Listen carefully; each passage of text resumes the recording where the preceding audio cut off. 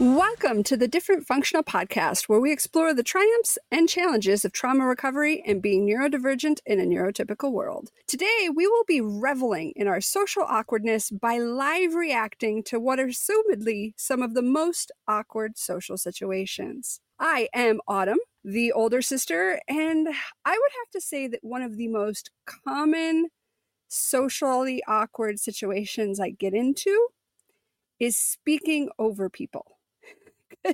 I think this might be like an autism thing, but I don't judge the pauses in conversation right. And so I'll start speaking right when the other person does. It's horrible on the phone. It's one of the reasons I absolutely detest speaking on the phone, because my entire conversation, even if it lasts for an hour or 2 hours, is both of us continuing to start talking at the same time and then just apologizing and then doing it again.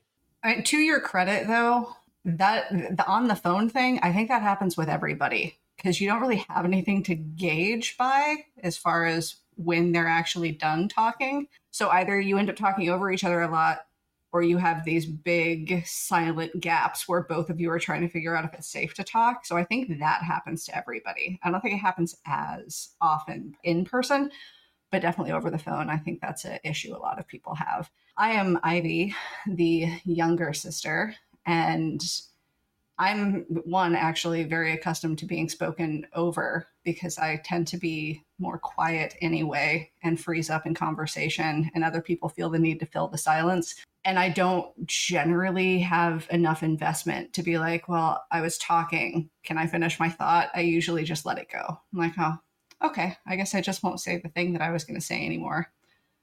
That's fine. But since I currently do have the spotlight and the microphone right now, I will share the most awkward thing to me. This is also a little PSA for anybody who is going to go get a massage, because there is nothing more awkward as a massage therapist than when your client is laying on their back with their eyes open. Just so you know, if you are a massage client, proper etiquette is to close your fucking eyes, because it's awkward as hell as the therapist when your client's eyes are open. And it goes to creepy level if you start staring at your massage therapist as they're working on you. These things happen to me on a somewhat regular basis in this field, and it is very unsettling.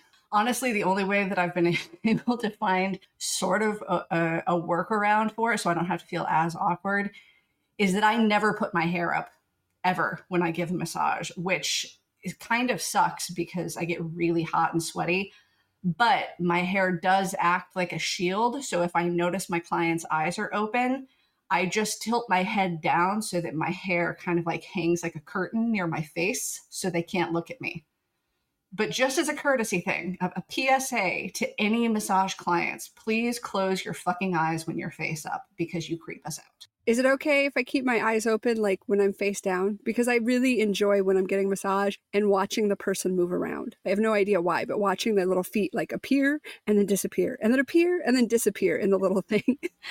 Oh yeah, face down is generally fine to have your eyes open, as long as I can't tell that your eyes are open. Although I will say that a lot of times when my client is face down, I try very hard to keep my feet out of their view. That's not true of clients I've worked with for a really long time. If you've been a long time client, I'm totally comfortable with you. I don't care if you see my feet. But I think my issue with it actually comes from how many people over the years have asked me if I've seen that Friends episode where Phoebe is a massage therapist and she really likes this client of hers and is trying to impress him, but there's no way to do that really because they don't interact. So she just makes sure that she gets pedicures, I guess. I don't fucking know. I never saw the episode because I don't watch Friends.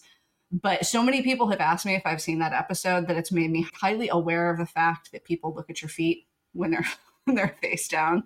So with people I haven't been working with very long, I tend to try very hard to keep my feet out of view when they're face down because it just makes me feel awkward now. Yeah, I've not seen the Friends episode either, but I'm a total feet creeper. So just so you're aware, if I get a massage from you in the future. And if you are the kind of person that does try to like not let me peekaboo the toes, it's so much more exciting because you're like, oh, there was a glimpse. And then they disappeared again. It just ups the excitement value. I don't know how I feel about that. I'm going to have to learn to levitate if I ever give you a massage again.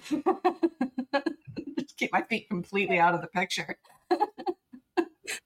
See, it's not like creepy excitement. It's like fun, childlike. You see, like even this is getting awkward. It sure is. All right. So obviously, Ivy and I are both socially awkward people. If you've listened to the podcast at all, you know this. If you've listened to the last 30 seconds, you probably know this as well. And yes, we are both neurodivergent and we have a lot of mental health quirks. But the reality is that social situations are often awkward for so many of us. No matter where you're at on that mental health or neurodivergent, neurotypical spectrum, being around other people, there's just situations that are so awkward. It's just something that I think we kind of need to accept and relate about and maybe laugh a little bit about. So when these situations happen, maybe we'll all feel a little less awkward, hopefully. So what Ivy and I are going to do today is we looked up, the top 25 most socially awkward situations on Google. And we randomly picked a list. And we're going to basically live react to this. Neither Ivy or I have read this list yet. So we're just going to go through some of these and see how relatable they actually are and make sure we're just not, freaks over here while the rest of the world is smooth and cool. So this list is actually from Bored Panda, and it covers 40 extremely awkward situations. The link to this list will be on our resources page, and we will not be covering all 40 situations in the show, because if you've listened to the show, and Ivy and I can talk forever. If we were covering 40 of these, that would be a really long episode. So we're going to dive in and see how relatable all of these are. So the very first one we have on the list: when you start to tell a story in a group, but in the middle of the sentence you realize that no one is actually listening. Yeah. That's not a good feeling. Has that happened to you, Ivy? This happens to me every time I'm in a group, actually, because I do tend to be a little bit more of a wallflower and introverted and quiet. Generally speaking, if you have a group of people, you have at least one person in that group who's very loud and talkative, but usually it's more than just one. So people like me get drowned out a lot. This happens pretty much any time I am in a group setting. I am so used to this kind of awkward situation. And it is awkward and it is an unpleasant feeling. I don't enjoy it, but I am so used to it now that I kind of just, shrug my shoulders and move on. I just kind of assume nobody's listening to me anyway, which I know sounds pretty pathetic and sad. I guess I could be more aggressive, but that's really not my jam. Usually the way I handle it is just to give up. And if you've listened to our other previous episodes where we talk about social anxiety, you know that my go-to is an escape to the bathroom. So if it's particularly embarrassing or upsetting to me that nobody in the group is listening to me, I just go to the bathroom. And then people forget that I was there. And then when I come back, 5-10 minutes later, it was like I never said anything and I never left. So yeah, that's how I handle it. I will have to admit that this does not often happen to me, because I am very much the opposite of you, Ivy, in social situations. I am big and I am loud because I'm trying to control the situation so I can feel safe. And so it's very rare that people don't listen to me when I'm speaking.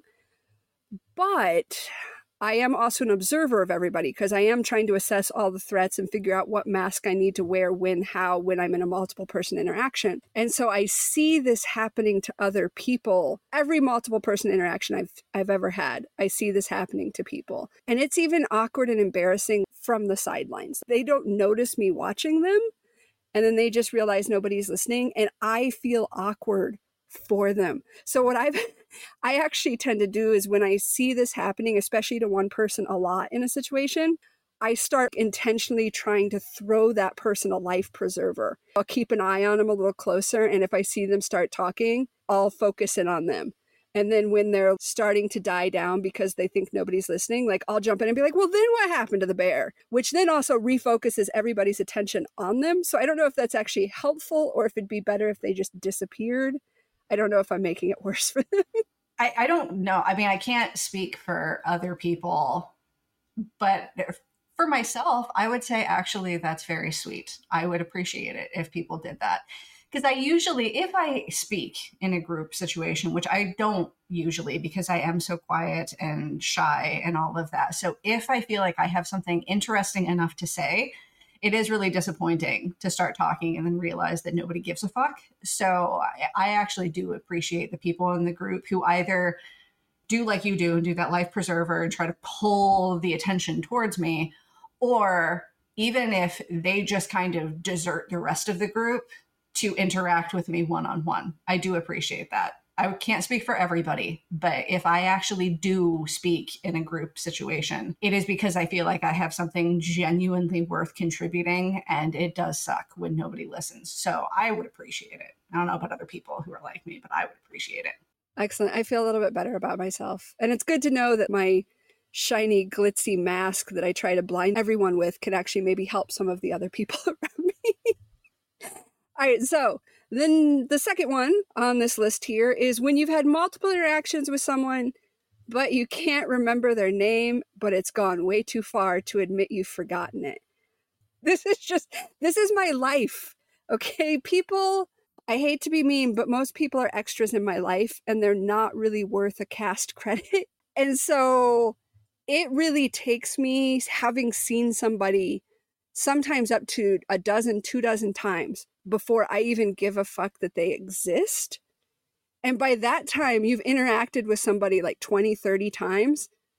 You should know their name. But I didn't give a fuck the first 20 to 30 times, so I didn't bother to remember their name. And so pretty much everybody that is an acquaintance in my life, and sometimes even a coworker, no clue. I could know these people 5 years. No clue what their names are. I do this a little bit too. I'm probably not to the same level as you, but you can only commit so many names and faces to memory. And I find that the older I get, the less space I have in my head for that. So I also find that there are people that I interact with and I can't remember their names at all. Sometimes I can't even really remember their faces.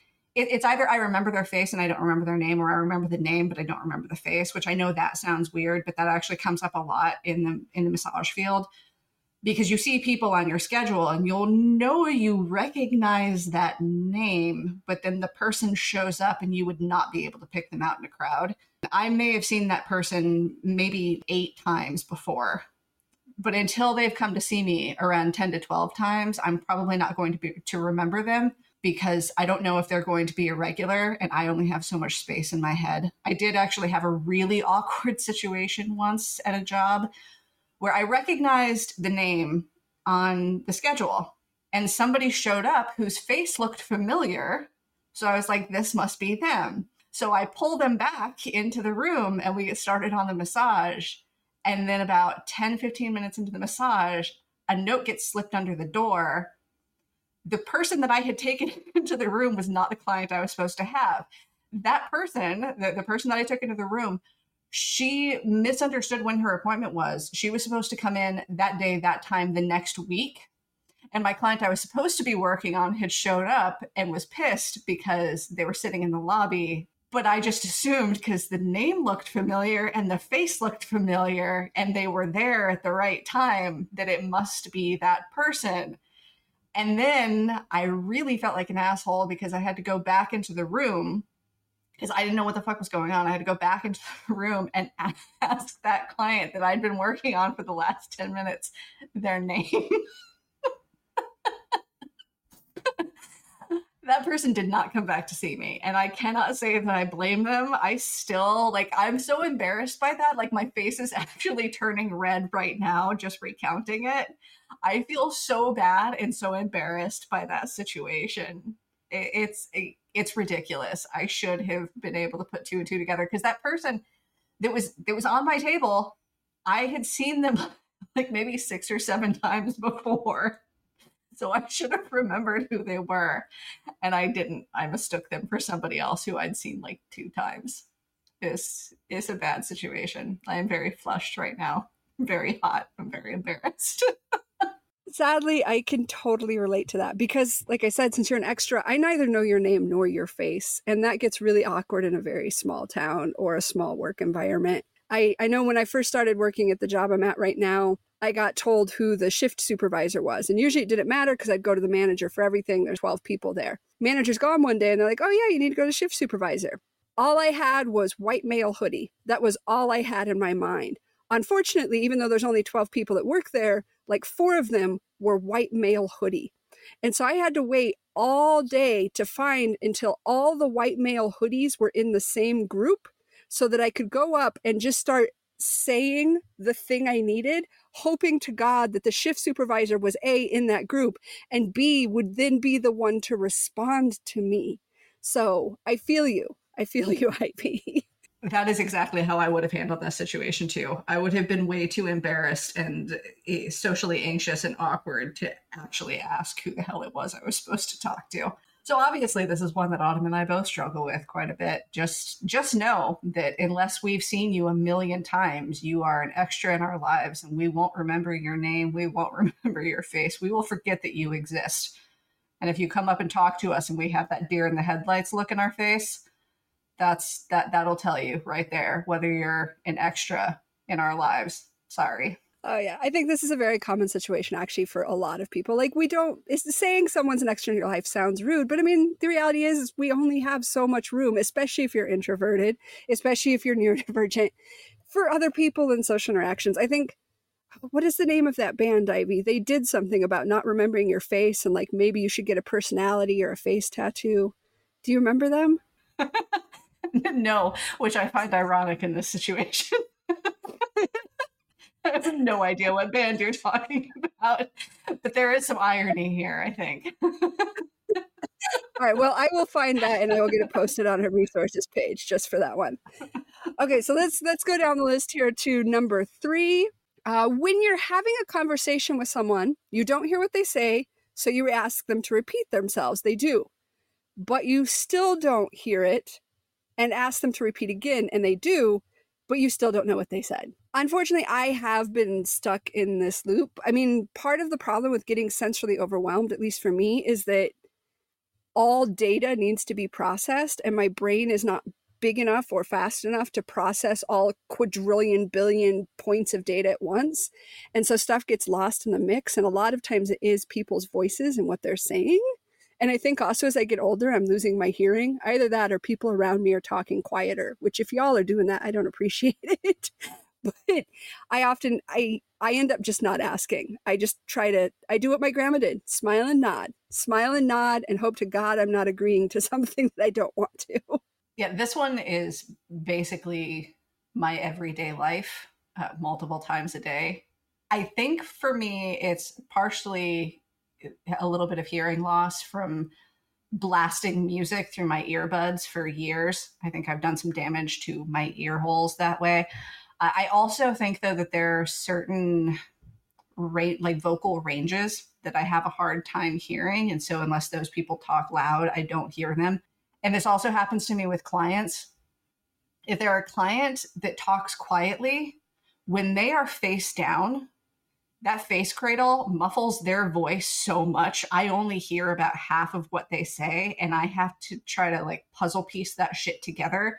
Otherwise, I'm asking, excuse me, what? What was that? Sorry, I still didn't hear you, constantly. I've basically just had to learn to put together puzzle pieces over time because there are so many people that when they're on the massage table, they want to talk, which is fine, except when they're face down, because unless you're talking loud enough, I'm only hearing half of what you say, which, I mean, it's kind of a fun puzzle to have to put together. It keeps my brain occupied, but I do sometimes make mistakes in conversation, and then that's embarrassing. And I don't know how to handle it because I don't do small talk. So we just sit there in awkward silence because I don't know how to approach it after that. I always assumed that's why the spa music was playing, to cover up for those awkward silences. I mean, bonus perk of today's episode, you are getting a lot of information about how to perform as a massage customer. Don't creep on their feet, don't stare at them directly, and do talk loudly. So just to recap where we're at this far. Yeah, I didn't intend to give all these pointers to massage clients, but I know some of my massage clients listen. So, just letting you know, most of you are well behaved, though. My regulars are my regulars for a reason. Most of you know the drill by now. But if you're not one of my clients, but you do go and see a massage therapist, I'm telling you, these etiquette things are important. Your massage therapist will be silently thanking you for not having your eyes open and for talking loud enough that they can hear you. There's going to be a lot of like blindfolded screaming people. This is what I'm seeing in the massage rooms. I hope not, because that's like a whole different thing that's not massage. Okay, so that's me getting awkward again. Okay, anyways, number 6 on our list. Okay, so when you're next in line at the grocery store with your mom and she leaves you to get just one more thing, and the anxiety and awkwardness builds up because you're up and she's nowhere to be found. Okay, so obviously Ivy and I are grown up, so this hasn't happened to us recently. But sometimes it does happen where I am shopping with Jake and he has the card we're paying with that day because the money happens to be in his account and he wanders off. And I think I let that happen once in all of my relationships ever. It was too much. And so from now on, like, I cling to you if you have that card. So I will get the card before we go to the checkout to make sure that doesn't happen. Then you can wander, you can disappear, you can do whatever, but I am not enduring that amount of awkwardness again in my life. I mean, this kind of situation does occasionally happen to me with Calvin, but it's usually because we did all of our shopping, we get up to the checkout line, and I realize that I forgot to grab something that was on the list, because if you listen to our previous episode on the ADHD versus autism, the differences in those neurodivergence, you'll know that I meander through the store. And while I have a list, that list is not organized. So half the time we get up to the checkout line, and because I didn't remove the things on the list after we got them, I don't realize sometimes that we're missing something until we get up to the checkout line. And then I'm looking over the list and I'm like, got that. Oh shit, I forgot that. That's like all the way at the back of the store. And so I send Calvin to go and get it. And the entire time I'm so anxious he will not get back in enough time, and that I will have to have him go through the checkout line separately, or I'll just be standing there awkwardly and making the next person in line wait. And then I'm like everybody's enemy. So that fills me with a tremendous amount of anxiety. And when he's walking away, like in my mind, I'm like, run. I need you to run. It's ridiculous. He always makes it back in time. But that little anxious part in my head is like, don't trust him. He's not moving fast enough. It might be a good thing that Calvin doesn't listen to this, because I feel like with his mischievous nature, he might hear this and then start fucking with you at the checkout. Go get the thing. Be right there, like hiding behind the candy, just waiting, being like, tee. Yeah, actually, probably. Yeah, probably would do that. All right, so I'm going to skip down to number 7 on this list here, which is standing there while 2 people talk about something you don't know about. And here I'm going to have to, I guess, thank my autism, because I didn't know this was supposed to be awkward. So if there are 3 of us and 2 of them are talking about something I don't know about, I'm like, oh, thank God I don't have to participate. And I just kind of turn off for a little bit. I didn't know I was actually supposed to be interacting at that point. So I guess I'm thankful for my autism that I didn't know to be awkward in this situation for years. I don't think it ever occurred to me to feel awkward in this situation, because this happens to me so frequently and has pretty much my entire life. I think it started with our father, because when I was really little, before that relationship went way sideways, I followed him around like a little lost puppy dog all the time. And so I would just be standing there while he droned on and on and on to some other adult about things that I did not understand and did not care about at all. And so since that's always been a part of my life, it never occurred to me to feel awkward in those situations at all. I mean, that stuff still happens to me all the time now. A lot of times, I guess I just kind of feel like a fly on the wall. Like people don't notice that I'm there. That's what it feels like to me. They're so engrossed in their conversation with each other that they don't even notice that I'm there. So I just kind of get to be a silent observer, which in some ways is kind of nice, because then I get to choose whether or not I'm even listening. Because if it's not something that interests me, I don't have to listen, and they won't notice, so they won't care. So I can let my mind wander, or I could be, I don't know, staring at the lint on their shirt and not listening to anything that they're saying, and it won't bother them because they forgot I was there to begin with. So this one doesn't make me feel awkward. In some ways, I think it has some benefits to it, honestly. I'm on board with you on that one. Not awkward at all. a lot of benefits. Plus, I get more time to stare at the people and try to figure out what mask I have to wear once they actually tune back into my existence. Or if you're really lucky, they start kind of just moving towards each other and excluding you from the circle. And then you can just leave the interaction and you're like, oh, thank God. All right, so I'm going to skip down to number 9, which I feel like for me, this is another neurodivergent one, which is awkward, happens quite a bit actually. Walking through a doorway only to catch your clothes on the handle and have it slingshot you backwards. Constantly getting caught on door handles, little nubs of the door. I rip my clothes on stuff, and then people are like, oh my God, are you okay? And you just like, no, I'm fine, I don't hear anything. You just keep walking like nothing happened. That, to me, like it happens so much anymore. Like I've kind of become inoculated with it. I just play it off. I don't focus on it. I move on.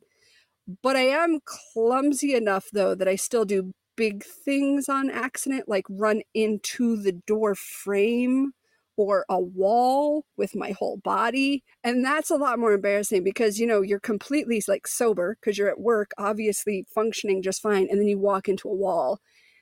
That's a little more embarrassing than the slingshot because I feel like less people just walk into the walls. I have to agree with you on this one. While my clothes do sometimes get caught on the doorknob, it doesn't happen very often because part of my sensory thing is I don't like anything on me that's flowy. All of my clothes have to be pretty form-fitting, so it's somewhat rare for my clothes to be even loose and flowy enough to get caught on a door handle. But like Autumn, I also have a real fondness for door frames. So I do walk into them on a somewhat regular basis. And I agree with Autumn that is far more embarrassing than your clothes getting caught on a door handle because that happens to a lot of people.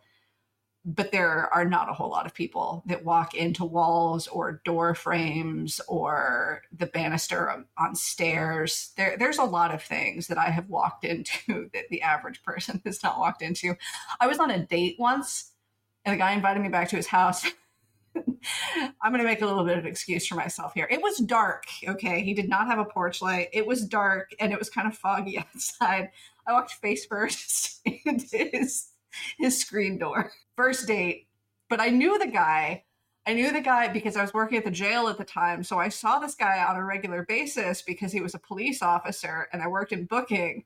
So every time that dude brought somebody in that he had arrested, all I'm thinking as I'm taking his paperwork and patting down his the person that he arrested, all I'm thinking is, God, I walked face first into that guy's screen door. This is so embarrassing. Just don't come back here, dude. Just stop arresting people. So on a positive note with that, like even that can get worse, Ivy, because I remember being a little kid, like I was, I think 4 or 5. So this is before you were around. I got super excited because great grandma came home from the hospital and I ran to hug her. I took out the whole fucking screen door. Like I managed to shred the screen out of the screen door with the exuberance that is me. I got into a lot of trouble for that. And ever since then, I have been very cautious of any doorway that appears to be open. Maybe that's why I'm always running into the door frames because I'm like, there could be a screen there. Okay, in some ways that's worse, but in some ways it's better. I mean, it's worse in the sense that you actually took out the screen door. But it's better because you were a small child and you didn't understand the world as well and how doors worked. I was like a 20-year-old woman. I feel like I have less of an excuse and it's more embarrassing. And this is another one that I am feeling a little bit flushed. I am blushing pretty hard right now because that is one of those moments that I have that sometimes I'll wake up in the middle of the night and I'm just thinking about that and then I can't go back to sleep. It's one of those things that will haunt me forever. Unless you have anything else to add, Autumn, I actually want to go back to the previous one on this list that you skipped because I think that one is actually very relatable and I have had a recent experience with it lately. And that is when you think someone waved at you, so you wave back, but they were waving at someone behind you. This one has happened to me so many times in my life, and it is super embarrassing to me every single time. And it's especially embarrassing because when that person waves at me, it's usually somebody that I don't recognize. So in my head, logically, I'm like, that person can't be waving at me, right? Don't wave at that person. They can't possibly be waving at me. I don't know that person. But then, as we discussed earlier in the episode, I have that thought where it's like, wait, do I know that person? Have I met that person before? And they're recognizing me, and it's rude of me to ignore them just because I don't think I know them. And so I wave, and then I realize that they're waving at somebody else. And then I just hope that a black hole opens up and swallows me, and I never have to see that person again, which thankfully, most of the time, you don't ever see that person again. But recently, I had this experience at my gym. I was coming out of the gym. I was in the parking lot. And here I go making excuses for myself again. One, it was really bright out. And my glasses were kind of smudgy from sweat and oils from my hair getting on them. And the person was pretty far away in the parking lot. But I thought they were somebody that I had talked to before in the gym, because they looked very similar in, like, their body build looked very similar to somebody I had talked to before in the gym. And so I thought they were waving at me, and they were not waving at me. And now I see them on a regular basis, and they just look at me weird. And then I don't say anything because it's way too awkward to address the situation. And this was weeks ago now. And since I didn't address it earlier, it feels way too awkward to address it now. Not that I would have anyway. So they look at me weird, and then I just pretend like I don't see them ever. I just like stare past them, or I look away, which I'm sure makes the situation even more awkward, but it's the best I can do. I'm not having a conversation with this person about why I waved at them when we don't know each other. All right, so in your defense, look, people, we're all awkward. This happens on occasion. That person needs to calm the fuck down and stop looking at you weird. They need to do what is the polite thing and also pretend that it never happened. That's how we are polite in this society. Awkwardness happens. You pretend that it didn't. I mean, that is true, except for the fact that I think what's going on is they're looking at me now because they interpreted my wave as flirting with them, because it is a guy. And when I say he looks at me weird, he looks at me in a somewhat predatory way now. So I think maybe he was interested in me now because I waved at him, and I think he may have seen that as flirtation. And now he's confused and he doesn't really know what to do in the situation, because now I refuse to look at him at all. So I think he's trying to figure out if I'm just like playing hard to get, or if I got shy, or if it was a mistake, or if I hate him. I don't think he knows what to make of it now, because now I act super fucking weird. So I think that's what's going on. That explains so much more, and also makes that situation way more awkward, actually. Luckily, I don't get the wave thing often. What I do is the greeting. Not a lot of people wave around here. I think it's just too small of a town that everybody's like literally right there. So you can just be like, hey, Jim, across the street, and they'll hear you. So that's what it is. It's like, hey, good morning, blah, blah, blah. And since I work in customer service, at least once, twice a day, somebody says something and I respond to them, and they're not talking to me. They're talking on their phone. They're talking to their child. They're talking to somebody else in the store that was behind a little corner that I didn't see. And so I've just had to be like, all right, then. Okay. I don't know. For whatever reason, though, the kind of the opposite of this, what's more embarrassing for me in the customer service area is when I give the greeting, because, you know, you're supposed to always greet every customer so they know that they're welcome in the store and watched so they don't steal things. And so you're like, hey, good morning. How you doing today? And they don't acknowledge it at all. Which is fine if they're the only person in the store with me, but sometimes I give the greeting, they don't acknowledge it at all, and there's just another customer standing there looking at me throw the greeting and get rejected, which then makes it really awkward. And then we just are like, okay, then just, don't know where to look, don't know what to do. That is actually super awkward to have somebody else witness your rejection. That is super fucking awkward. I don't know that that's happened to me before or not. I don't think I would feel so awkward in that situation about having been rejected that I wouldn't notice that bystanders who probably saw me be rejected, I wouldn't be accounting for those outside parties who were just spectators. And now I'm going to ruminate about every single time I've had an awkward situation like that. Like in that parking lot, what if somebody else saw me wave at that guy who wasn't waving at me? Like, what if the employees were looking through the window and they saw, they're like, oh man, that's painful. That's embarrassing. And now every time they see me, they just think of me as that girl who fucking waved at that dude who wasn't waving at her. Now I'm going to be ruminating about every awkward social interaction I've had in my life and wondering if there were spectators to that event. Yes, I provided a new layer of worry for you. You know, like the time you walked into the screen door, there could have been somebody walking their dog walking by, and now you're a story in their arsenal of one time I was walking my dog. This crazy lady walked right into a screen door, bounced right off it. Okay, I find that unlikely, but only because this guy lived out in the middle of fucking nowhere. So I think in that situation, I was probably safe, unless he had like a stalker or something that just hung out near his house, which in that case, I'm not even going to feel bad because what the fuck are you doing hanging out with somebody's house in the middle of nowhere that late at night? Like you're the bigger problem than I am right now. So I don't even feel bad about that situation. I think I was safe in that.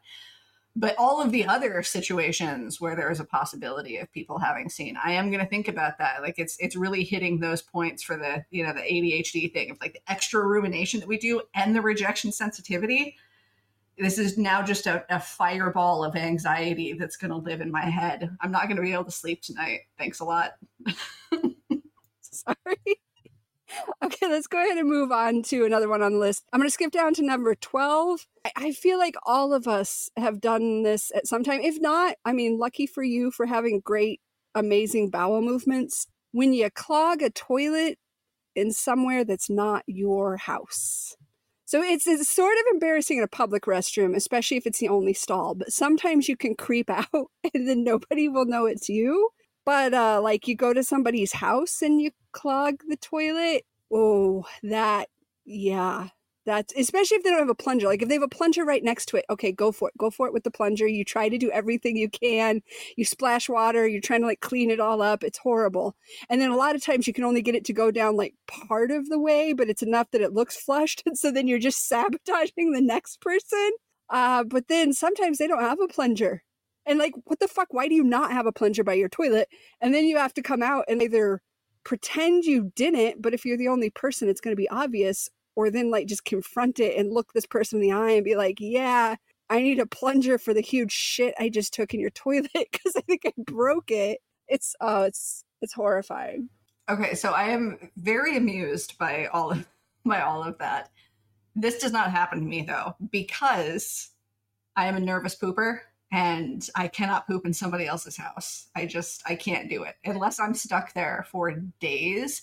And even then, I will usually find some excuse to leave the house and go someplace that has a public restroom. And public restrooms, even, I won't use the public restroom unless there are multiple stalls. I just like to feel safe that nobody's judging me for pooping, because in my head, I shouldn't have to, because I should be superhuman and not have to poop. When I was a teenager, I really, really loved Anne Rice's Vampires, and I wanted to be one. And at the top of my list for why I wanted to be a vampire was because they didn't have bowel movements, they didn't pee, they didn't have like a bunch of saliva, like they just didn't have those things. And I always thought that sounded absolutely wonderful, to not have bodily functions. So this does not happen to me. I don't clog up people's toilets because I'm too scared to poop in their house. I'm too scared to poop in a public restroom that only has one stall.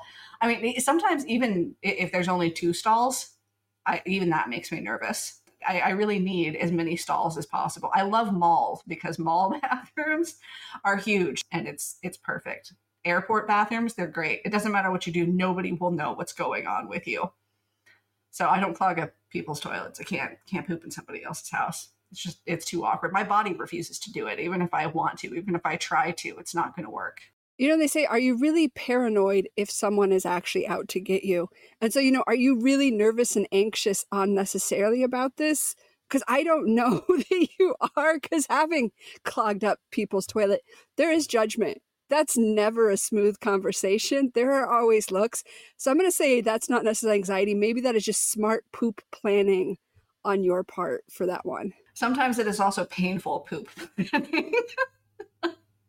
Because sometimes you really need to go. But if you are a nervous pooper, it doesn't matter how bad you have to go. You sit down on that toilet. You're like, I'm going to do it. I have to do this. This hurts. I need to get it out. Nope.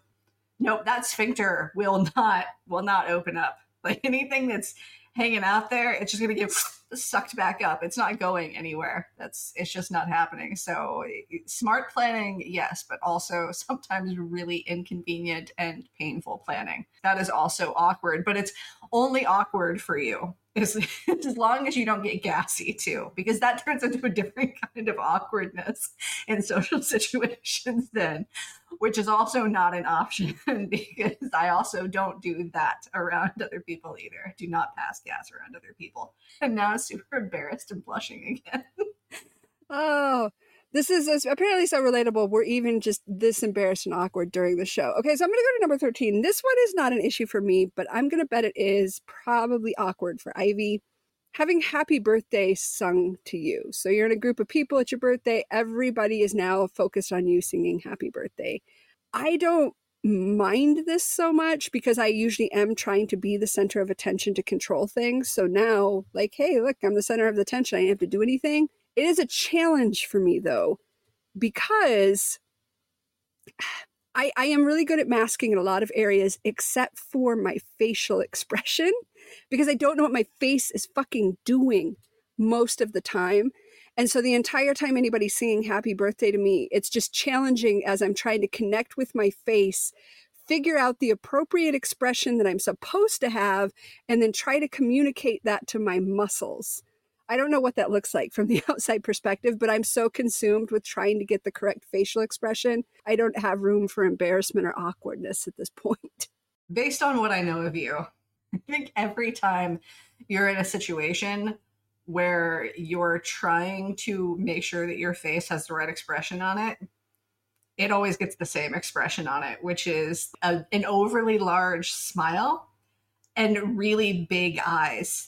I just turn into saucers. They're just so big. So that'd be my guess. It's been a long time since I've been around for anybody singing happy birthday to you, but based on what I know of you in other situations, when you're really trying hard to get the right facial expression, that's generally what happens. I have made death threats against people if I think that they're going to tell restaurant staff that it's my birthday. I hate this so much. I do not like being the center of attention at all. I also despise the happy birthday song. It should be outlawed. Nobody should be allowed to sing this. It should be an offense punishable by death. It is one of the worst songs ever made. It ranks right up there with Carrie Underwood's Before He Cheats. It's just a terrible, terrible song. And then having it sung at me with everybody staring at me just makes it even worse. I have crawled underneath tables before to escape people staring at me when happy birthday is being sung to me. I have burst into tears before.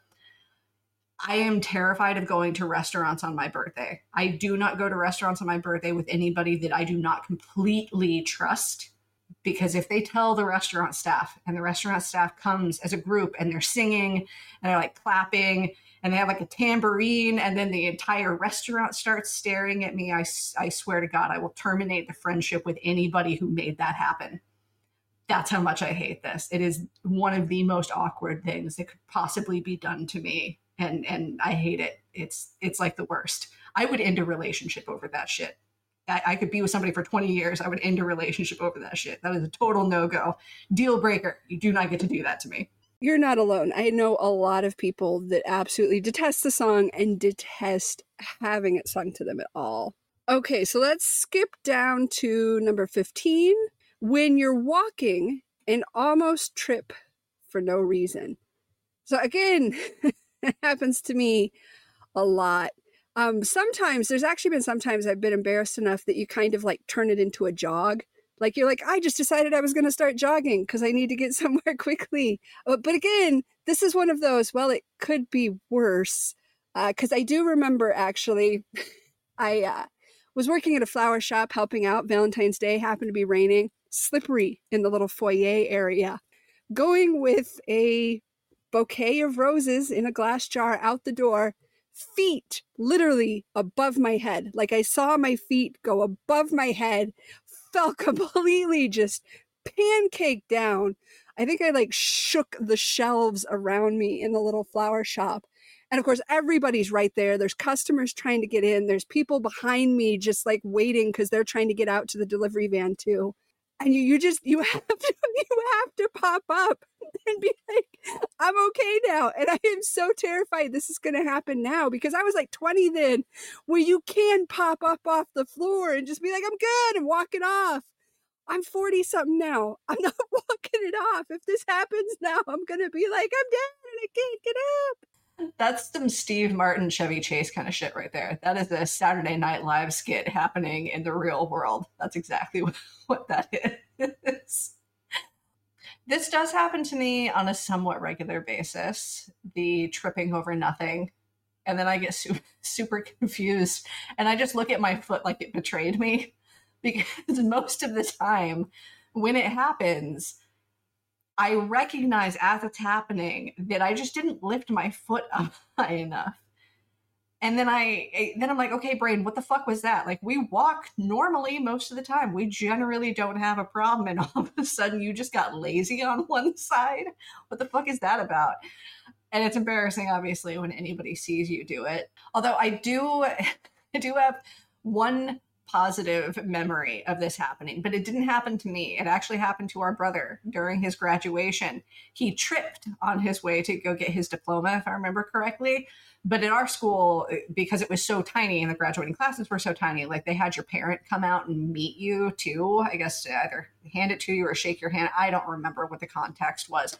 But because our brother tripped on his way up there, our mom saw him trip, and so she tripped too to make it look like it was intentional, like they had planned it. And now every time I trip like that, I just wish I had somebody like mom who would do the same thing, so that it made it look like it was normal. Like either it was something we choreographed and planned, or at least other people watching it from the outside would question themselves for a second, because that's that social pressure thing.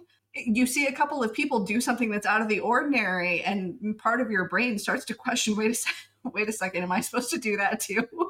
I would love that. That would be amazing if just you trip over flat ground and then another person does it to kind of make you feel better. And then you have a domino effect of a bunch of other people doing it because now they think they're just supposed to because everyone else is doing it.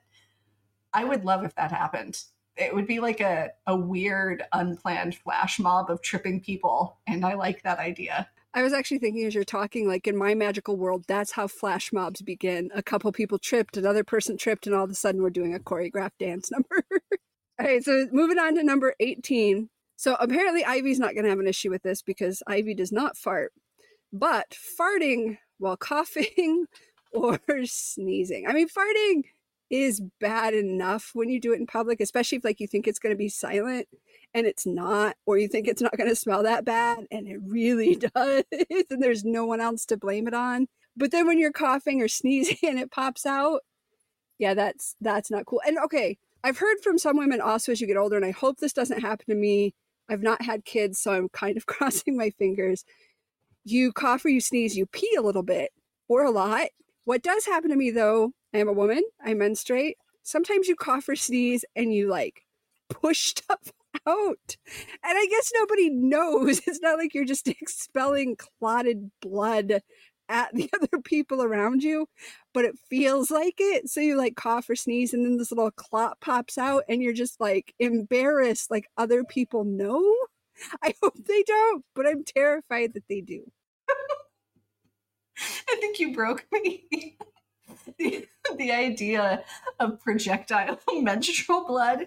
I find that really, really amusing. I kind of love that idea. I wouldn't want somebody to do that to me. I mean, it would be awkward if you did that to somebody else. But it's funny to think about the idea of projectile menstrual blood. All right, I'm probably going to have dreams about that tonight. Okay.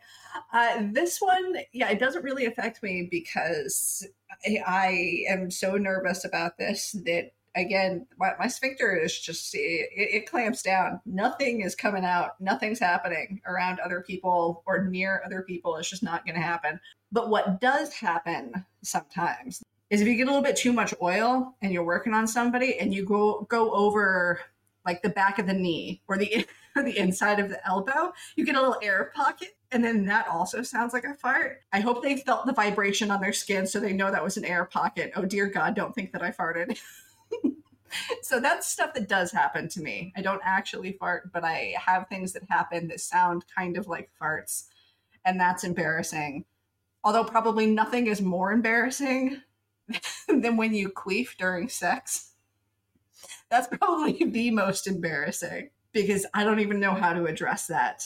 I already don't like to talk about farts, and so to have something happen during sex that sounds like a fart is embarrassing enough, but then to have to like explain that actually came from my vagina, that's even worse. There's no smooth way out of that situation. You just have to hope at that point that they do fart, because then at least it seems like you're even. The only thing that makes that worse is if they're going down on you when that happens.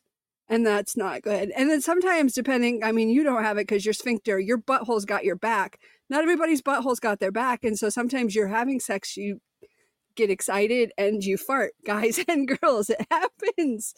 I think these are things we just don't talk about. This is why we treat sex as embarrassing, is for these moments right here.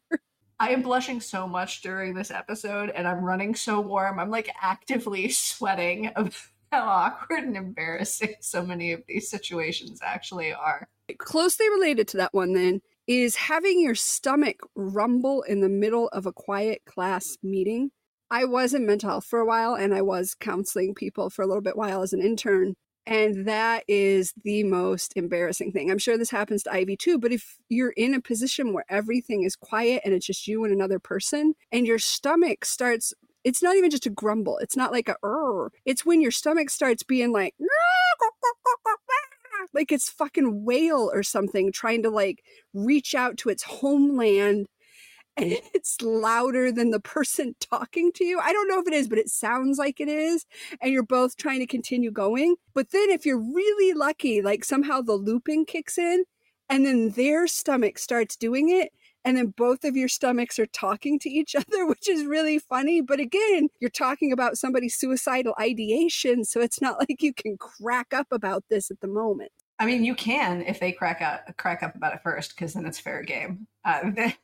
This situation happens a lot in my field. You guys are getting a lot of information about what it's like to be a massage therapist this episode. This is every massage therapist's worst nightmare, pretty much, is that you didn't eat enough or you ate too much before your massage session, and then you're working on somebody's back. Your stomach is right next to their head, and then your tummy starts rumbling and making all sorts of sounds right next to their ear, and everything else is quiet. Worst case scenario. It's especially bad if you don't have any music, or if the music happens to cut out just as your tummy starts to rumble. I do appreciate it though when you get that feedback loop with each other and their stomach also starts to make noise, because it makes it way less awkward, and then usually you both kind of make a joke about how they're talking to each other, and that really alleviates things. But if it's just my tummy that's rumbling and making a whole bunch of noises, that is horrifying. Every time it's horrifying. And it always seems to happen when I'm working on their back or working on their neck. So I am as close to their head as one can possibly get before my stomach starts trying to talk directly at them. It's like trying to whisper to them, but it's not whispering very quietly. It's really loud. My tummy has no volume control. So let's skip on down to number 25 on the list. When you hold the door for someone, but realize that they're actually kind of far away, so they have to do the awkward skipping thing, and you feel awful. Okay, I have to say this one is not relatable to me because I'm always on the awkward skipping end of things. Like, I don't know if I just look like I'm closer than I actually am, or I give some sort of aggressive look that says, you better hold the door for me. I don't know, but I get people trying to hold the door for me all the time. And I'm always too far away. And I'm just like, no, just go in. And like, even if they do hold the door, like it's some weird door and then they have to keep holding it. And then I'm sneaking by them, trying to not touch them. It's don't hold the door for me ever. And so that's what I do. Like the whole do unto others as you would have them do unto you. I don't hold the door for people. Even if you're right behind me, it's probably going to slam in your face, and you better be prepared for that, because I'm not going to try to fuck with your speed and movement. I assume that you are capable of dealing with the door. If not, like, I'll stop and make a whole deal because I see you're not capable of dealing with the door, like you have a walker or something and it's not an automatic door, then I will stop and make sure that's happening. But beyond that, no, you got the door, I got the door. Let's just agree to stop fucking holding doors for each other, please. I'm actually pretty sure our last episode, I was bitching out neurotypicals for doing that thing where they know you're too far away, but they hold the door for you anyway. So obviously this is one of those ones for me, not necessarily awkward. Well, I mean, it is kind of awkward because then I do feel compelled to do the weird skipping thing to catch up. But I feel like it's less awkward and more annoying.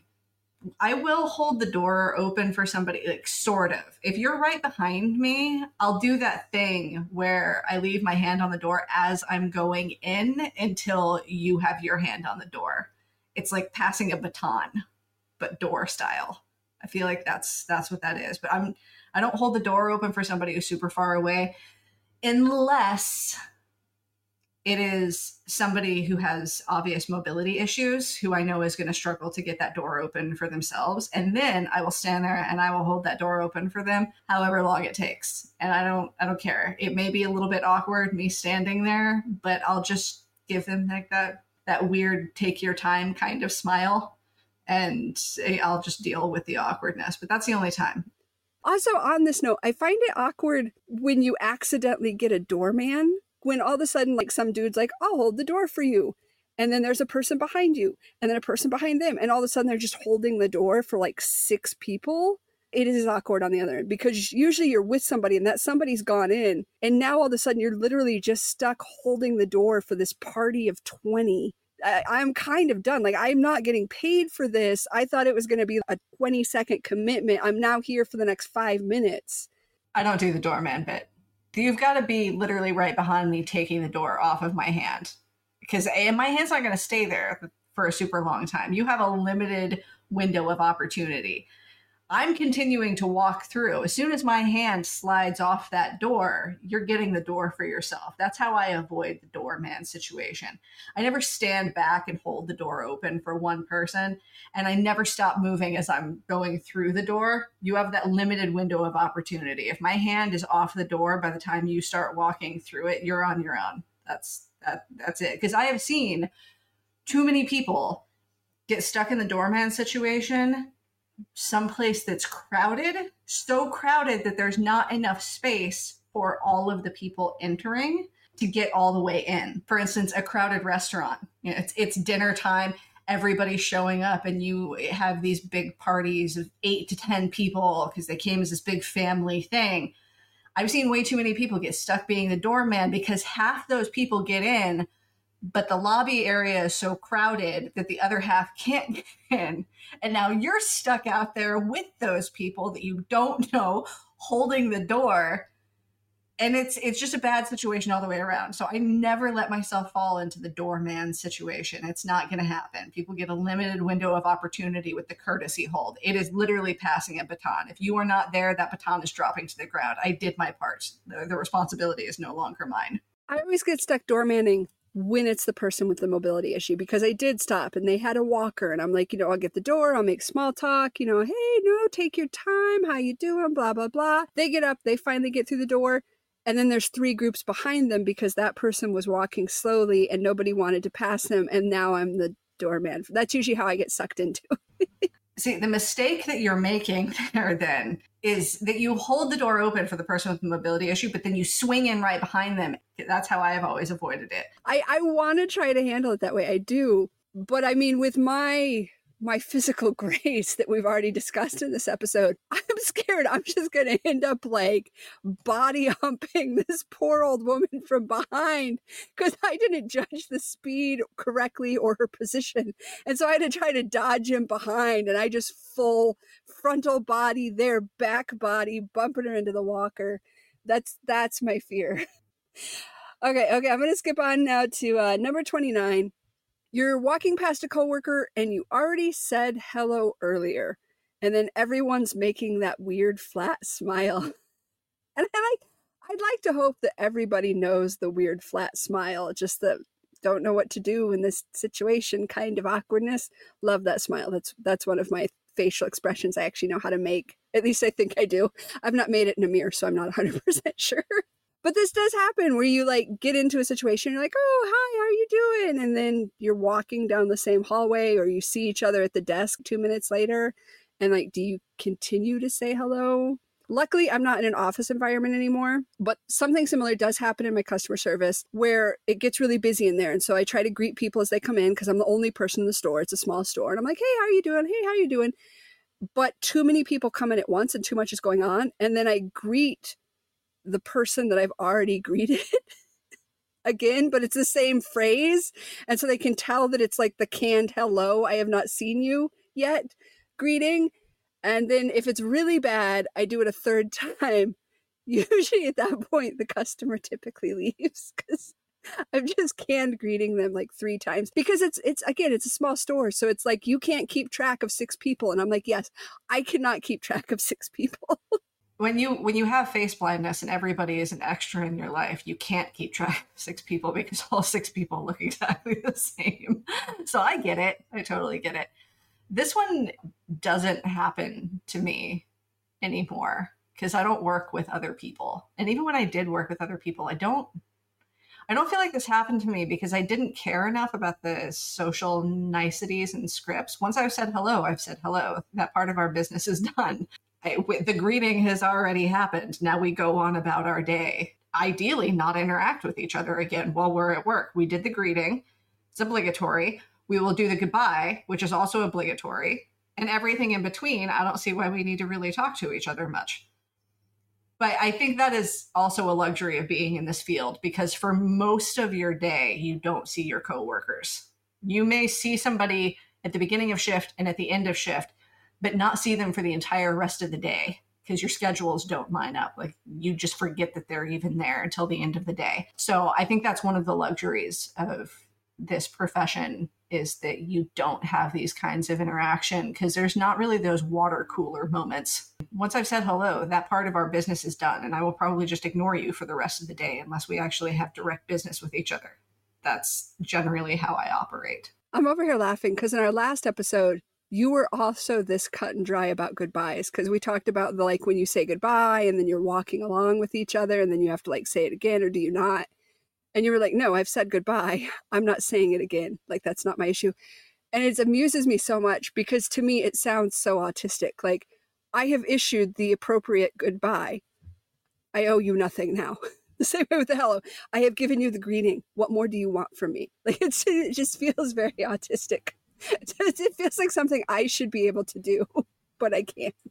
If you were not a people pleaser, you would be able to do it. The role that you played in our family required you to be a people pleaser, whereas I generally felt like I could do nothing right anyway. So I do the obligatory stuff. And then after that, I only do what I want to do and nothing else, which is probably part of the reason I have heard indirectly, not directly, but indirectly, I have heard at so many workplaces that coworkers find me intimidating. I hear it from another coworker that I kind of talk to outside of work, but not at work because I don't socialize at work really. Why should I do extra? Why go above and beyond in social situations? It's so tedious.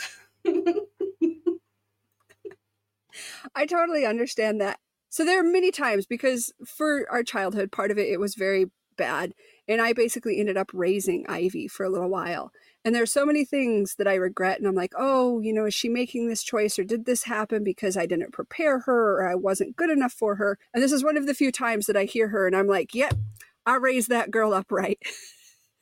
She provides the obligatory requirements and nothing else. Good for her. Like that's what came to my head is like, yes, I did right by her in this area. I don't know if it's good or not. I think it's pretty good.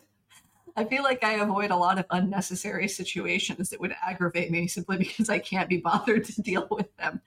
So I don't know. I kind of appreciate it. I think it's a positive thing. Although I think I got a little bit of a blend of you and grandma, because I got the no fucks given from you sort of, but I got the way too anxious to do this again from grandma, because I feel like grandma struggled to even say the first hello.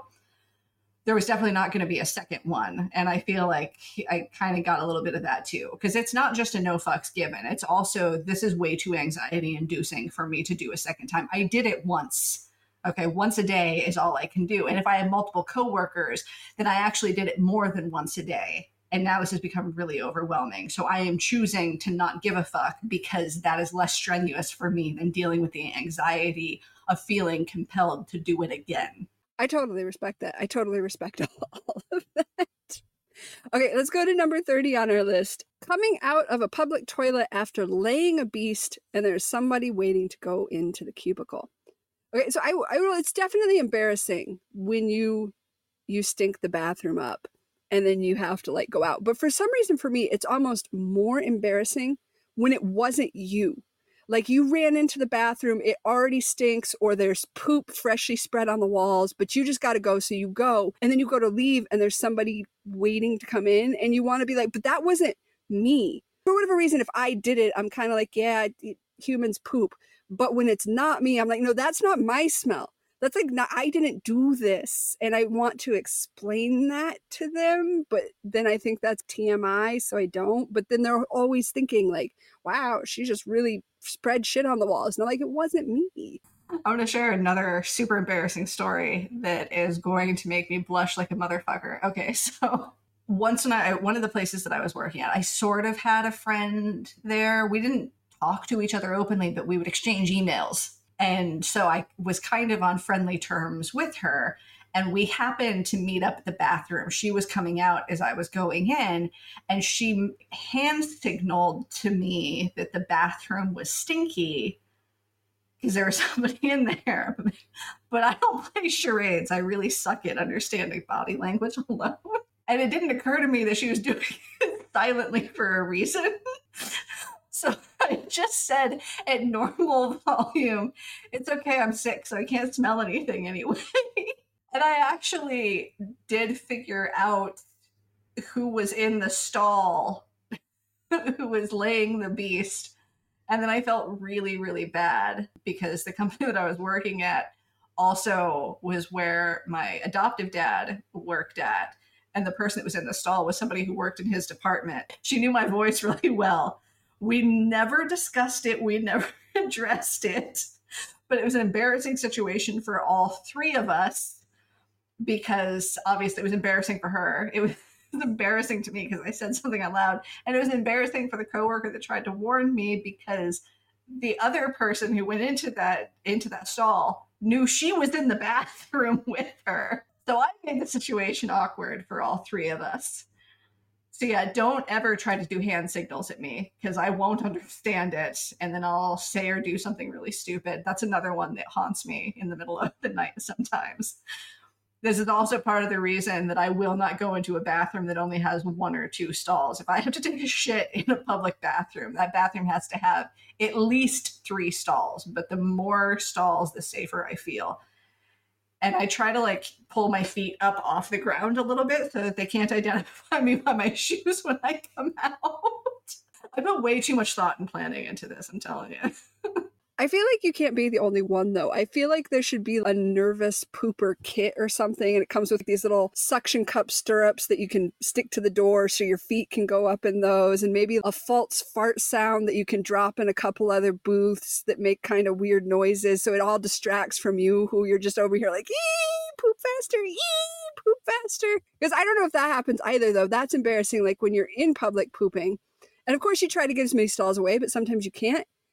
And it's a really hard poop, but you really got to go, and you make squeaky noises. You don't intend to, but you're just straining because it's got to come out. But it's like, you're like, oh, that's not cool. I would almost rather fart loudly with like the splash in the toilet than the little grunty noises that have to happen. You broke me again. I laughed all the way through that. I'm glad I had my microphone muted for that, because otherwise nobody would have been able to hear what you were saying. Okay. Yes. Although I think what's even worse is when you're streaming, when you make the squeaky sound with your voice, but also a squeaky fart. Yes, when you're squeaking out of both ends. Like a one-person chorus. Yeah, I think that's worse. I think that's even worse than like the really loud, gross fart and the splash in the toilet. It's like this squeaky fart with the squeaky voice at the same time. They're just doing harmony with each other. Because then I start wondering, does it sound like I'm doing something else in here? Like, am I doing something inappropriate with mice or something? And that's what they're accusing me of. Like, I don't even know at that point. Okay, all right, we're gonna move on from this whole talk. I feel like this has gotten worse and worse. Number 31 on the list: when you run out of things to say during a conversation, and you're not quite sure how to end it. I can't say that this is specifically socially awkward, because I feel like that is just my social life. I thought you just kind of stumbled your way blindly through conversations, and now I'm beginning to fear that other people, I don't know, have a rhythm in the conversation and there's some life to it that they're aware of, that they're just continuing it, because I am just randomly spewing out any words that I can because I don't know what's happening in most like superficial social conversations. So I don't know how to feel awkward over this when this is just how I socialize. So in this situation, when I feel awkward about not knowing what to say next to end a conversation, I opt instead to make the other person feel even more awkward by ghosting them in real time. I just pull an Irish goodbye. If there's nothing else to be said, I just stop talking and then I go back to what I was doing before. This actually happened at the gym the other day. Somebody came up and talked to me and we were kind of chatting for a few minutes, and then the conversation started to die down and we got that first moment of awkward silence. And in my mind, I was like, well, I have nothing else to say and I got to do this next set. So I just put my earbuds back in and went back to working out without actually ending the conversation. And I find that that is how I handle this situation more often than not, is I don't try to fill the silence. I don't really even wait for the other person to try to come up with some way to cut the conversation off. I just go back to what I was doing, or I literally just walk away from it, or put my earbuds in, go back to doing hip thrusts, apparently. Because I don't know what else to do. I know I'm going to freeze up. I won't think of anything else to say. I don't know how you're supposed to delicately end a conversation. That is yet another reason why I love my profession, because you know when the conversation is over, when the time limit is over for your massage, that box is showing that 60-minute session or that 90-minute session. As soon as that is done, we're done, because I have another client after you, or I have to leave after this, and you're only paying me for this amount of time. That is one of the biggest perks of being a massage therapist. The conversation ends when your massage length ends. Otherwise, I don't know how to end conversations, because almost all of my conversations end with, okay, we're out of time now. How are you feeling? And I feel like that's a great way to end a conversation. So that I just get to leave. And I think this has made me somewhat complacent in the rest of my life, because well, maybe I could just start doing that in regular conversations. I'll just be, next time if there's a lag in conversation with some random person at the gym, I'll be like, okay, well, we're all out of time. How are you feeling? I'll see if that works next time. Maybe that's nicer, at least, than the Irish goodbye, as long as it doesn't start another conversation. Okay, so two things from everything you just said is, one, yes, can we not just make this the go-to? Like, all of us just get together as a society and we just make that. When the conversation starts stalling out, we just go, well, we're out of time. How are you feeling? And then we're done. I want that to be the new thing for everyone, not just something Ivy's trying out there in Seattle. Everybody needs to do this. The second, I'm not really familiar with exercises, so I don't know what hip thrusts are. And so in my mind, you just stop the conversation, put earbuds in, and then we're like dry humping the air at the person, which I don't think that's an approach. I want to stay with the first exit of the conversation. I don't want to go with the dry humping earbuds, just saying. That is a very good point that I did not think of. Hip thrusts are kind of like doing bridges. So you're kind of like, I don't even know. Now I'm embarrassed. I don't even know how to describe them. You know what? I'll just post it. I'll post a picture or a tutorial video on our resources page. If you don't know what hip thrusts are, you can either just go with what Autumn was imagining, which is awkward but very amusing, or you can go to our resources page and learn proper form for how to do hip thrusts at the gym, so that you can also use that as a way to escape uncomfortable conversations with people. Okay, so if it is like a bridge and it's what I'm imagining, that's even better, because my mind, how it works is just like, they're presenting their genitals. They're presenting their genitals. They're presenting their genitals with each time it comes up. And so you did literally just like earbuds in, genitals, genitals, genitals. Like that's totally what happened in my mind. And I think in reality. I'm going to think about this one forever. You are really just giving me nightmare fodder, because that is literally what happened in reality. And I didn't even think about it that way, because in my mind, the conversation was over. I had nothing else to say. They obviously had nothing else to say. And I didn't want to take too long of a break in between sets, because you're not supposed to do that.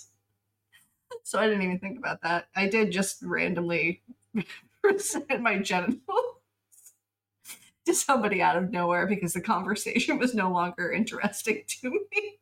I think that's how some dates have ended too, just for the record. I think a lot of dates have ended that way throughout the history of humanity. I feel like that's mostly what happens on Tinder, from what I've gathered from all of my friends who do online dating now. It's usually just, this person is atrocious at conversation and I don't want to be in a relationship with him, but I got out of the awkwardness of having a conversation with him by fucking them instead. Okay, let's not make that the new way to end conversations. All right, so number 36, someone is showing everyone in the group something on their phone and waiting until it's your turn. Okay, so this one, I don't have this one specifically because, like I said, everybody's an extra. I don't have a lot of close social connections. What becomes awkward with me is when somebody's showing pictures to everyone on their phone, and I don't know if I'm involved or if I just happen to walk into the break room at that moment. And so I'm like, do I look and then be creepy because I'm not part of this actual situation and I'm just pushing myself in? Or do I not look and seem rude and disinterested in whatever it is they're showing? That's what's awkward for me. Like, I don't know if I belong here or not. My way of dealing with it is how I deal with a lot of other socially awkward situations, especially in a group setting, is I just extricate myself from the situation before it even becomes like a question. While they're showing everybody else what's on their phone, I recognize what's happening. I don't know where I stand in this, so I'm going to go to the bathroom. What becomes really awkward, though, is if I go to the bathroom, but there's somebody in the bathroom, and now I'm standing there awkwardly in the hall waiting for somebody to come out of the bathroom, which is an awkward situation as well. So I've removed myself from one awkward situation and placed myself in another awkward situation. And what's even more absurd about the whole thing is that I put myself in that situation purely to escape the other awkward situation, and I don't even actually have to use the bathroom. But now I've dedicated myself to this course, and now I have to follow through. Because if I go back to the break room where everybody's being shown a picture on their phone, one, I get sucked back into that particular awkwardness. No, I completely lost my train of thought. It's gone. I don't even know where the fuck I was before that. What the fuck? I was doing so good today, too, and then my brain just shit out on me right there. Okay, so this one is not on the list, but I do want to talk about this. And maybe it's just a neurodivergent thing, but when you're in the middle of saying something to someone and you completely forget what the fuck you were saying. And usually at this point you have their attention and it was like something like, yeah, I need to communicate this. And they're so focused on you. And then you're just like, train just derailed, fucking disappeared off the tracks. Like, where did it go? And you're just left with all their attention, even worse if it's multiple people's attention. And then they're just staring at you and you're just like, no fucking clue. Like, I don't even honestly know what I was just saying before the train ran away. And what do you do with that? Because that happens. It happens to me. Normally, we cut out the moments where I lose my train of thought because they happen on a regular basis, which you know if you're on our Patreon, because that ends up going on the blooper reels every time I lose my fucking train of thought, which is about 8 times an episode. But now since Autumn brought up that point, and it's a good one, now I got to leave it in there. So now this is an awkward nightmare for me. So I was talking about removing myself from one awkward situation and putting myself into another awkward situation. But in Inception, I just fucking put myself in an awkward situation telling a story about how I escape awkward situations and end up in other awkward situations. This just spiraled out of control. The train didn't just go off the rails this time. It went to like Jupiter. I don't fucking know. But yeah, I picture showing is awkward. Waiting outside a bathroom, you don't need to actually go to the bathroom is awkward. And losing your train of thought in the middle of a conversation is also awkward, especially when you now are sharing that with the rest of the world. I do think all of us do this on some occasion. We all have those brain farts, though, where you lose it. Like, my go-to, though, is the overconfidence. And so I just wrap up and assume, all right, then, so blah, blah, blah. Like, we know what we're doing. All right, good job today. Or like, go forward now. And everybody usually is just mildly confused about like, wait, did I not understand the point? But I don't want to ask her because she seems intelligent. And I'm like, thank God, because no, I fucking have no idea what I just said at all. You know, the worst thing about this situation right here is I can't even run away to escape this situation because one, Autumn needs me here to continue the podcast. Well, she could probably carry on the podcast by herself. She's very good at filling silence and overconfidence. So on that front, I probably could escape for the rest of the podcast. But I can't do my usual run to the bathroom because somebody's in the bathroom right now. So going back to what we were talking about before, just hanging out outside the bathroom, waiting to go in there, waiting for somebody else to come out when you don't even need to use the bathroom. Also, you can avoid an awkward situation. So this whole thing became very real very fast. Okay, all right, let's get our train back on track here. Go to number 37 on the list, which I feel many of us women can relate to. Being expected to make polite conversation while having a gynecological exam. There you are, legs spread wide, someone stuffing something up your vagina, and you're expected to be able to talk about the weather. And I'm like, yes, this one.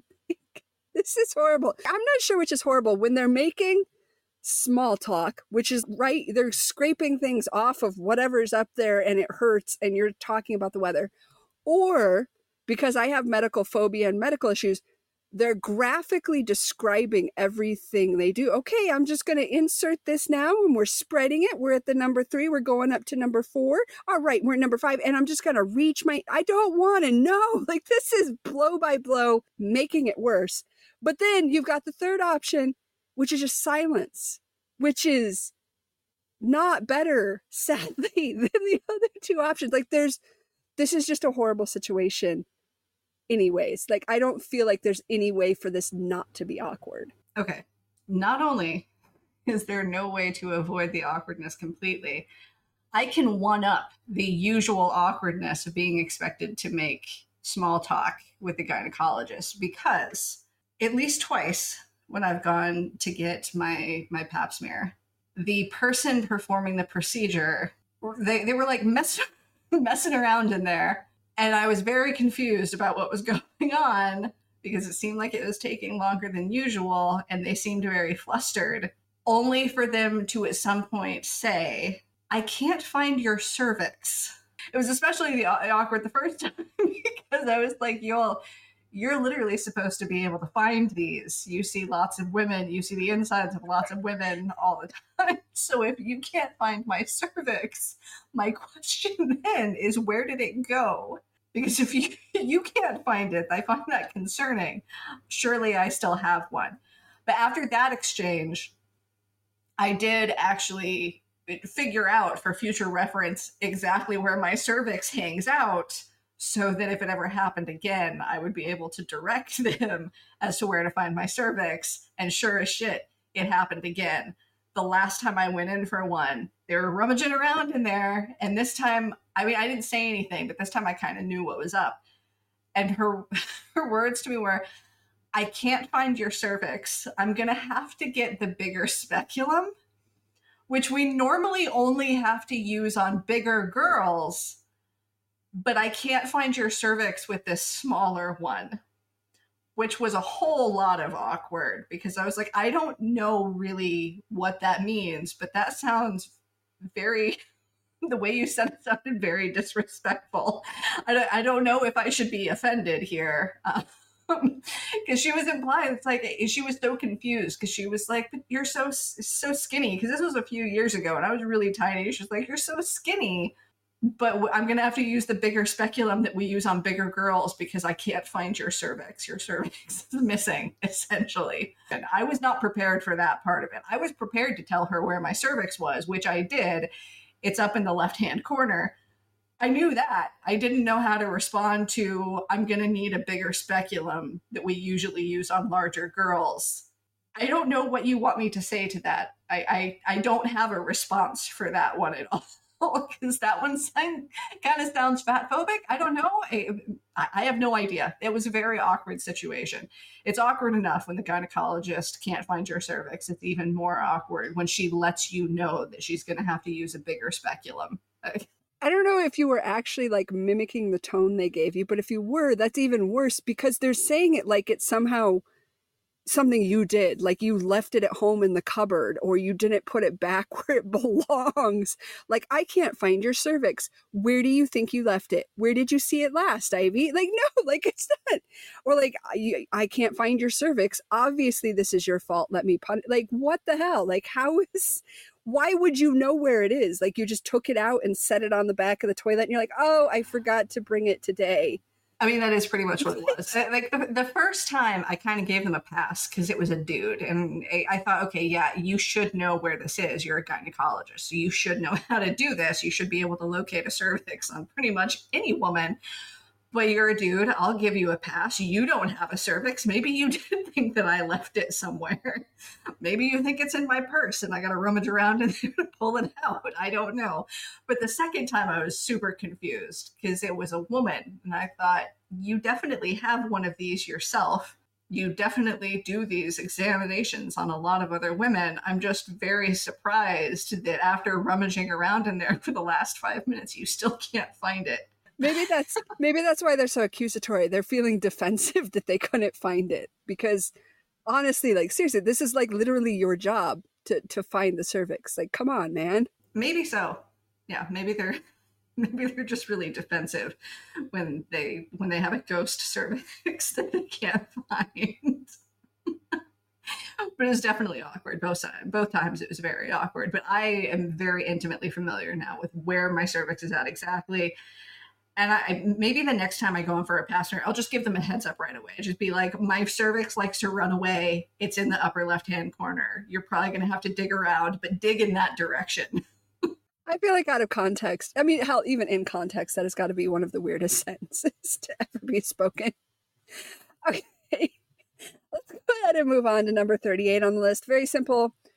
Card declining. And this is definitely very awkward. And if you're like me and you're paranoid and you're like, well, what if I didn't enter my PIN number right? You've always got to get it declined at least twice because you don't know for sure. Like maybe that's why, because you should have the money, but it's not there. And it is like everybody's got a little bit of judgment. Everybody kind of looks away. And it's nice, but it's also really super awkward when your card gets declined and then somebody behind you is like, oh, I'll pay for your stuff. That is really awkward for me. Like, it's nice and I appreciate it, especially if it's something I need. But, oh, the social obligation that then goes into that offer of, oh, it makes me, it's not like, oh, I can't accept charity. It's just like, this is a social bond that I don't understand what I'm committing to at this time. And it's like signing a contract that you can't read. I am so uncomfortable with that. And so then do you just say no? It's never a good situation.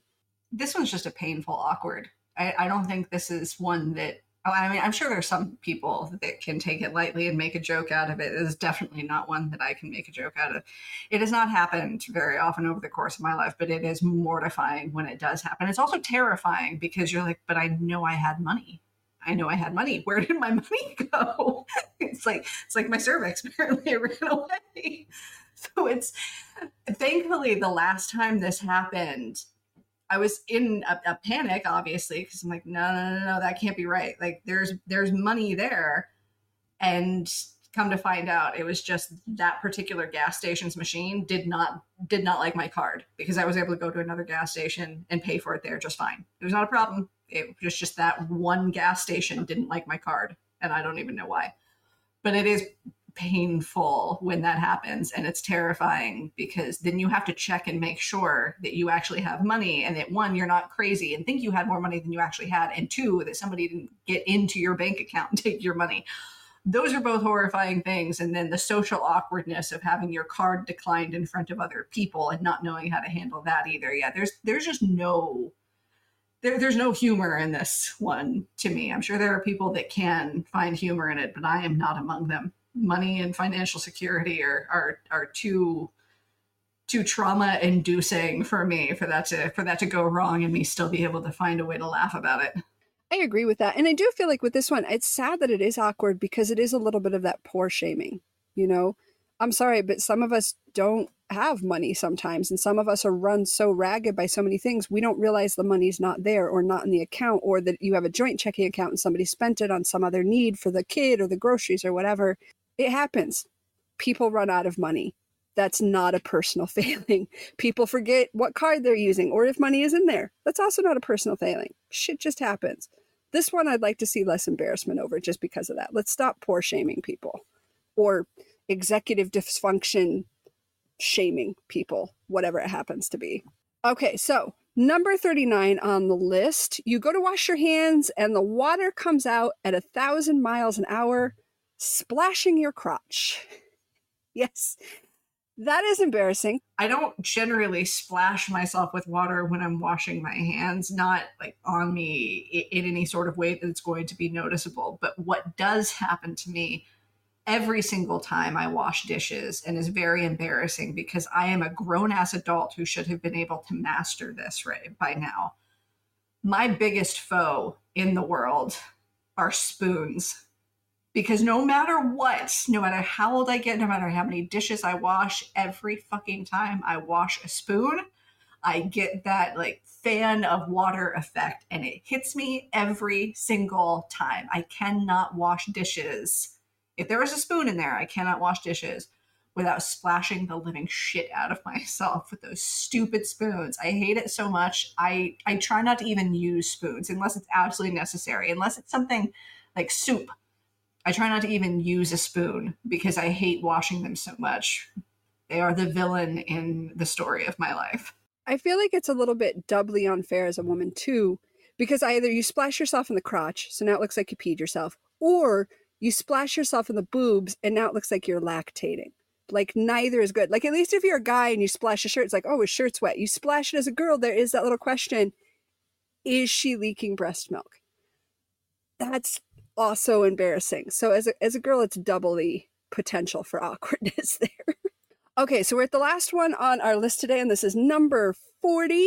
When you are home alone, so you take a poop with the door open, and then you suddenly hear the front door of the house open.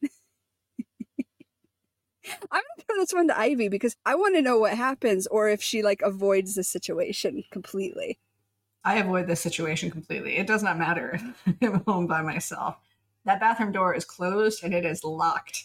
Even if I'm not anticipating Calvin to be home that same day, like maybe he's on a fishing trip with friends for the weekend. I don't know if he's suddenly going to come back. So no, I always lock that door every single time. I mean, even if I'm not expecting it's going to be Calvin, there's that.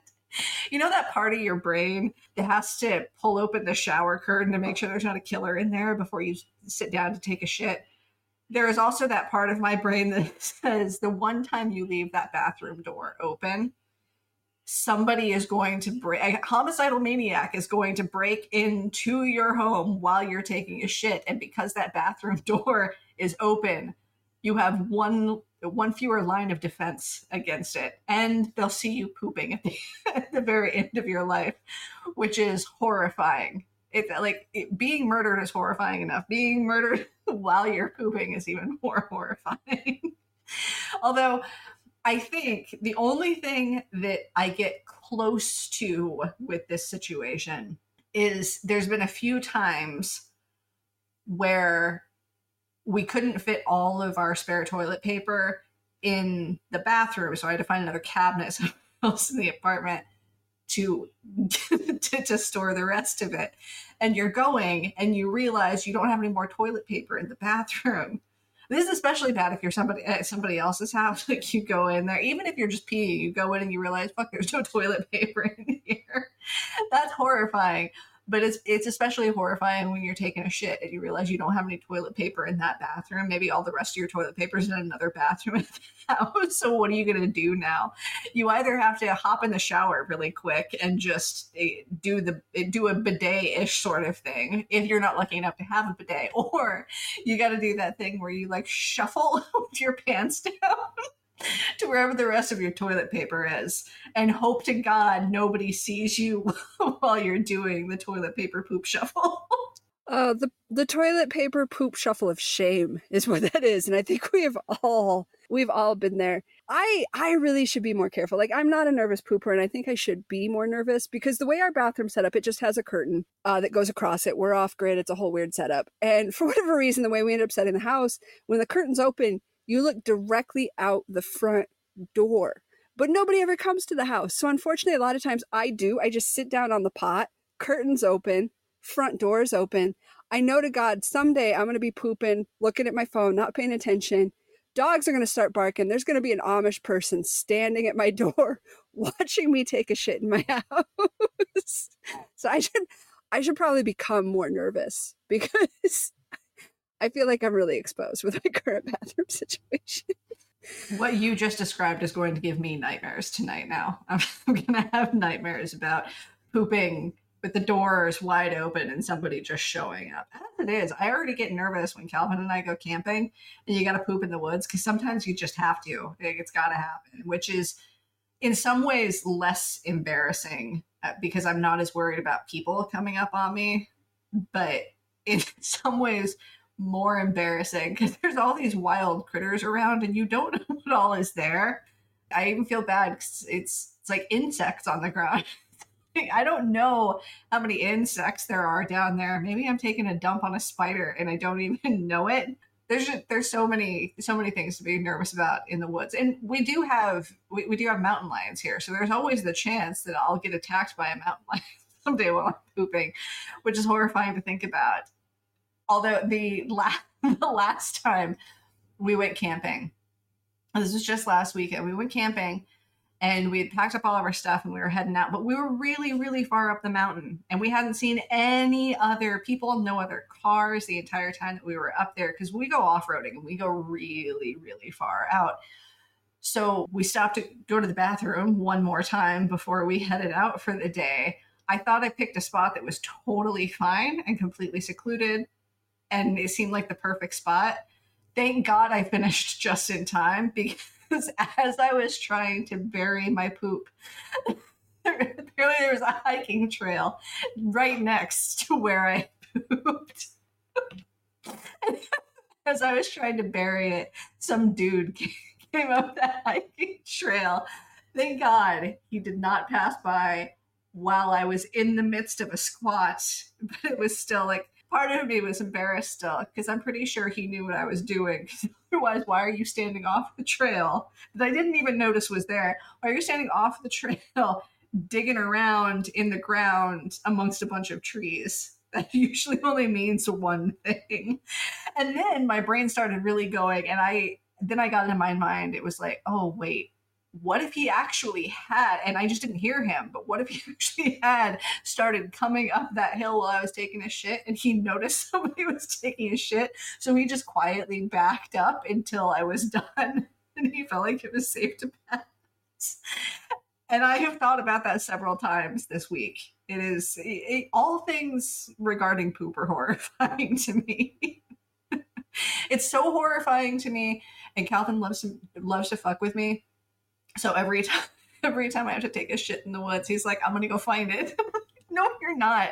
I will strangle you if you find my poop. Not allowed. Stay away. I don't even let him go in the direction that I went in to poop. I always make sure I hide it really well. Not that he actually would go and do it. He just likes to scare me. And it does. It scares me a lot every time. I'm always nervous about him accidentally stumbling across my poo. And now when it comes to, I feel like pooping in the woods with that as well, I am a nervous pooper in the woods because they're all these bugs and things and snakes and stuff is touching your butt and I don't know what it is. And so the whole time I'm out there pooping, I'm like, ee, screaming at things that are touching me. And my boyfriend is very loving and he's usually somewhere near because I'm terrified of all the shit in the woods, not my shit, but the shit in the woods. And so he's always like taking a step, like, is she screaming because like a mountain lion's attacking her, like come toward me? And then I'm like, no, don't come over here. I'm still pooping. It's just a snake or whatever. Like, which is worse at this point, pooping on the snake or like getting attacked mid poop with the mountain lion or having somebody have to rescue you when you're getting attacked by whatever mid poop. I'm not sure which is worse. I actually have a way to make that situation even worse. Because sometimes when you're squatting to take a shit in the woods, and if it doesn't want to come out easily, it's like hanging half out, but your legs fall asleep because you've been squatting for so long. So just imagine it's half out, your legs are asleep, then you get attacked and somebody has to come to your rescue. This whole situation has just... This actually sounds like one of our unnecessarily disastrous segments at this point. Next, the world will explode because you pooped in the wrong spot. I was thinking the same thing, that we were kind of getting off track into an unnecessarily disastrous. But I feel like that is the truth with things that are socially awkward. And part of the reason they're socially awkward because we overthink them and we come up with these big scenarios that are like, oh my God.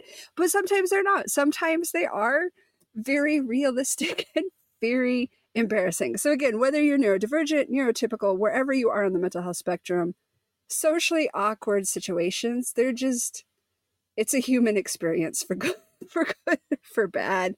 And we would love to hear about your socially awkward experiences, or at least what you think are the most socially awkward experiences out there. Ivy, can you throw them our connecty bits so that they can reach out and tell us about their embarrassing moments?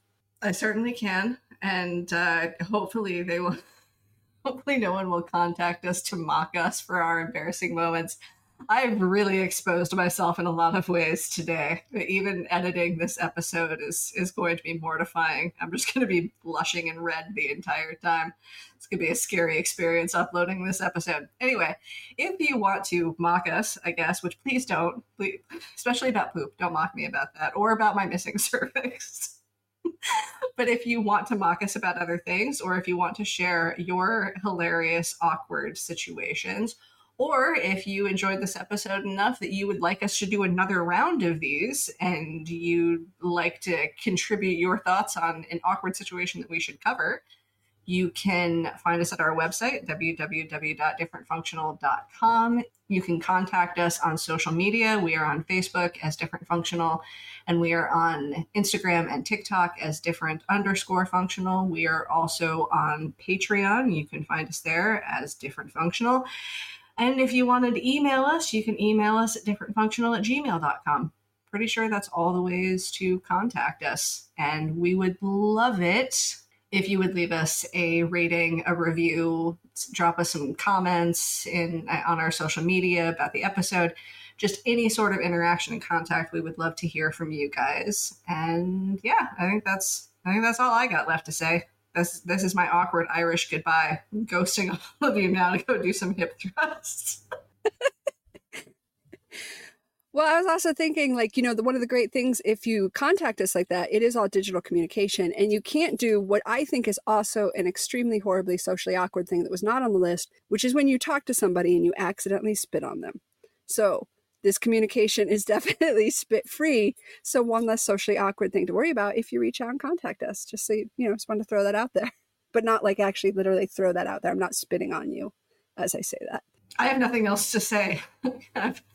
I already told you this is my Irish goodbye. You're making this more awkward. Just end the episode, goddammit. That was kind of my intent, to see if you would chime back in. I appreciate that you did for me. I feel special. All right. Anyways, we'll wrap this episode up for today. Thank you all for listening. As always, remember, different does not mean defective.